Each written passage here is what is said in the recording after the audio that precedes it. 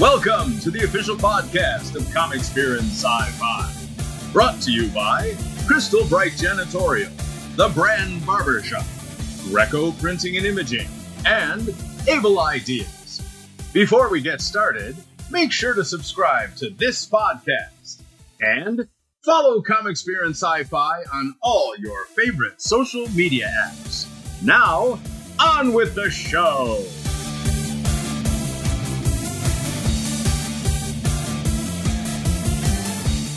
Hey everybody, it's Nick with Comic Spear and Sci-Fi. We're in the Great Lakes Comic-Con, and we have a real treat for you. I know you've all heard of Captain America. Well, Captain America was created by Joe Simon and Jack Kirby back in the 1940s, and I'm sitting here with Jesse Simon, Joe Simon's grandson. Jesse, thanks for talking to us. It's my pleasure. Why don't you tell us what you're doing right now in the comic industry and how it relates to your grandfather? My grandfather was very instrumental in founding and laying the foundation of what Marvel is today, and a lot of the Golden Age, creating new genres and new superheroes, and he really radicalized it. With Jack Kirby, and they changed it. And Joe got out of comics in the 50s and 60s, pursued other types of art, advertised work and painting, and so Joe kind of stepped out of the spotlight, and a lot of his fans that read him growing up have now passed away or stuff like that. And so now, I knew my grandfather and his work, and I've been learning about his work even more now as, because I'm not born with the knowledge. And, people started asking me, what did he do?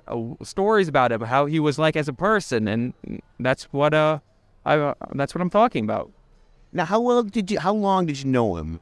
Well, Joe was 90 when I was born, and most people don't even make it to 90. So, the fact that, we met is amazing. And he passed when I was 8 years old, and that's, I always say that's a very weird age. You're young where you kind of forget things and only remember a little, but you're old enough where you do remember some core memories, as I say. And that's with Joe, it's you had an experience with him, you never forgot it. Okay, and now when you come to a show like this, what are you offering? What are you offering to the fans, and what are you trying to spread information wise? I see I have that Fighting American compilation there. Let me ask you that first question first. What else? So you're just trying to spread information about your grandpa? Well, I like to, Joe, the thing with my grandfather was he did so much. He wasn't just an artist, or he wasn't just a writer. He could do both, but he could also ink, color, produce.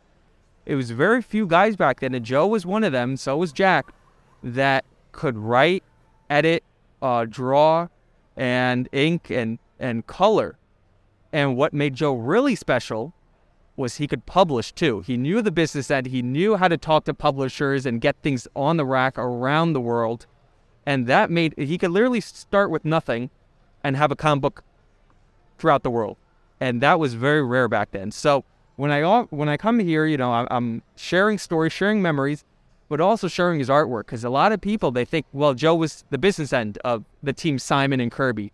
And he did handle the business, but he also drew with Jack, and he also wrote with Jack. And so people don't realize that. What do you know about the famous, as most comic geeks know, Captain America #1 from the 1940s? The cover depicts Cap punching out Hitler. What do you know about that famous picture? Well, the cover's right there. Why don't we show the thing? So, this is one of the things I offer. So this is this is Cap 1, and this was very special because we weren't in the war yet. And now, it's very weird now because everything that's happening in the world with Russia and Ukraine, it's almost having flashbacks. Captain America is more relevant than ever. Right. And America was in the war. My grandfather was Jewish, and Jack Kirby was Jewish, and they wanted to fight Hitler. And that's their way of fighting. I mean, eventually they went into the war, and they actually fought. But this is how they started. And this came out a full year before America entered the World War. So, it took a lot of guts, and they signed the book, which happened once in a while in comics, but to sign a book, and this is the first time Hitler appeared on the cover. So to have a guy dressed in a American flag, knocking out a leader of a country. It was quite disrespectful to Germany, but that's what they were going for, and that's what they got. Now, after the 1940s and early 1950s, Cap and a lot of the superheroes kind of receded a little bit, but Stan Lee, of course, and Jack Kirby brought Cap back in the 60s, and he's never gone away, and he's bigger than ever. Did Joe have any thoughts about the character coming back and how he became even more popular than ever before under Stan and Jack? I mean, Joe always had opinions. That was one thing about Joe. He had an opinion for everything. And in terms of more popular, I will say Stan and Jack did a great job. That revival story with Cap being frozen, the man out of time, what a great idea. But I always felt Cap had really good bones, and you can't build a structure without good bones. So, and when Cap, they came up with some great stories, some great writers and artists worked on it, like Jim Shooter, who's also here today, as well as so many people that kept Cap going.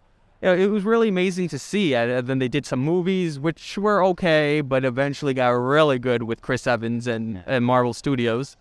And the fact that he's still around 80 years later, I think, Cap is so different. Everybody was trying to copy Superman, and then they had one unique character named Batman.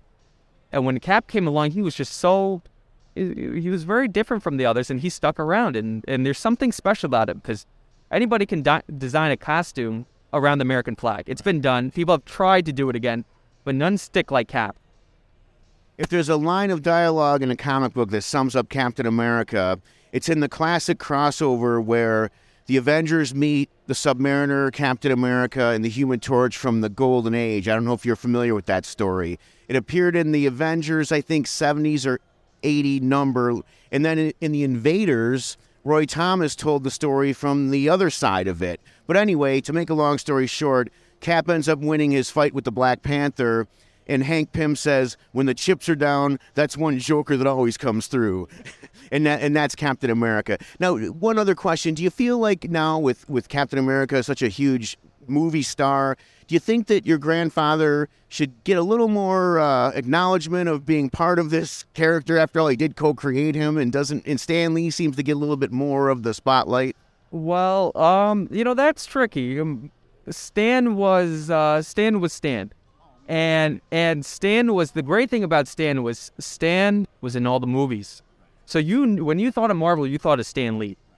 And to that effect, it's not really Stan's fault that so many people think that Stan created Cap, because when you create so much, you just naturally think, oh, this one must have been him as well. Of course, I think Joe should get more credit, and I hope that happens. Cap is, what he did is still loved today. It's loved by millions, if not billions of people. And, I know that Joe created Cap with Jack, and you know that, and Sure. And the people that care enough, they know. But I'm sure Joe would be very happy with where Cap is today and how many people love Cap. My favorite thing about coming to shows is when people come up to me and say, Cap, what your grandfather did with Captain America and how, Cap saved my life was an inspiration to me. That stuff is, to create a character just out of your mind, that is so inspirational to people. It's unfathomable. It is, and I don't know anyone who hasn't been inspired by Captain America.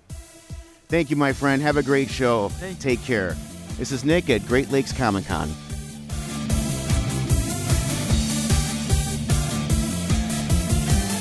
That's it for this episode of the Comic Spear and Sci-Fi Podcast. Thank you for listening, and we hope you'll join us next time.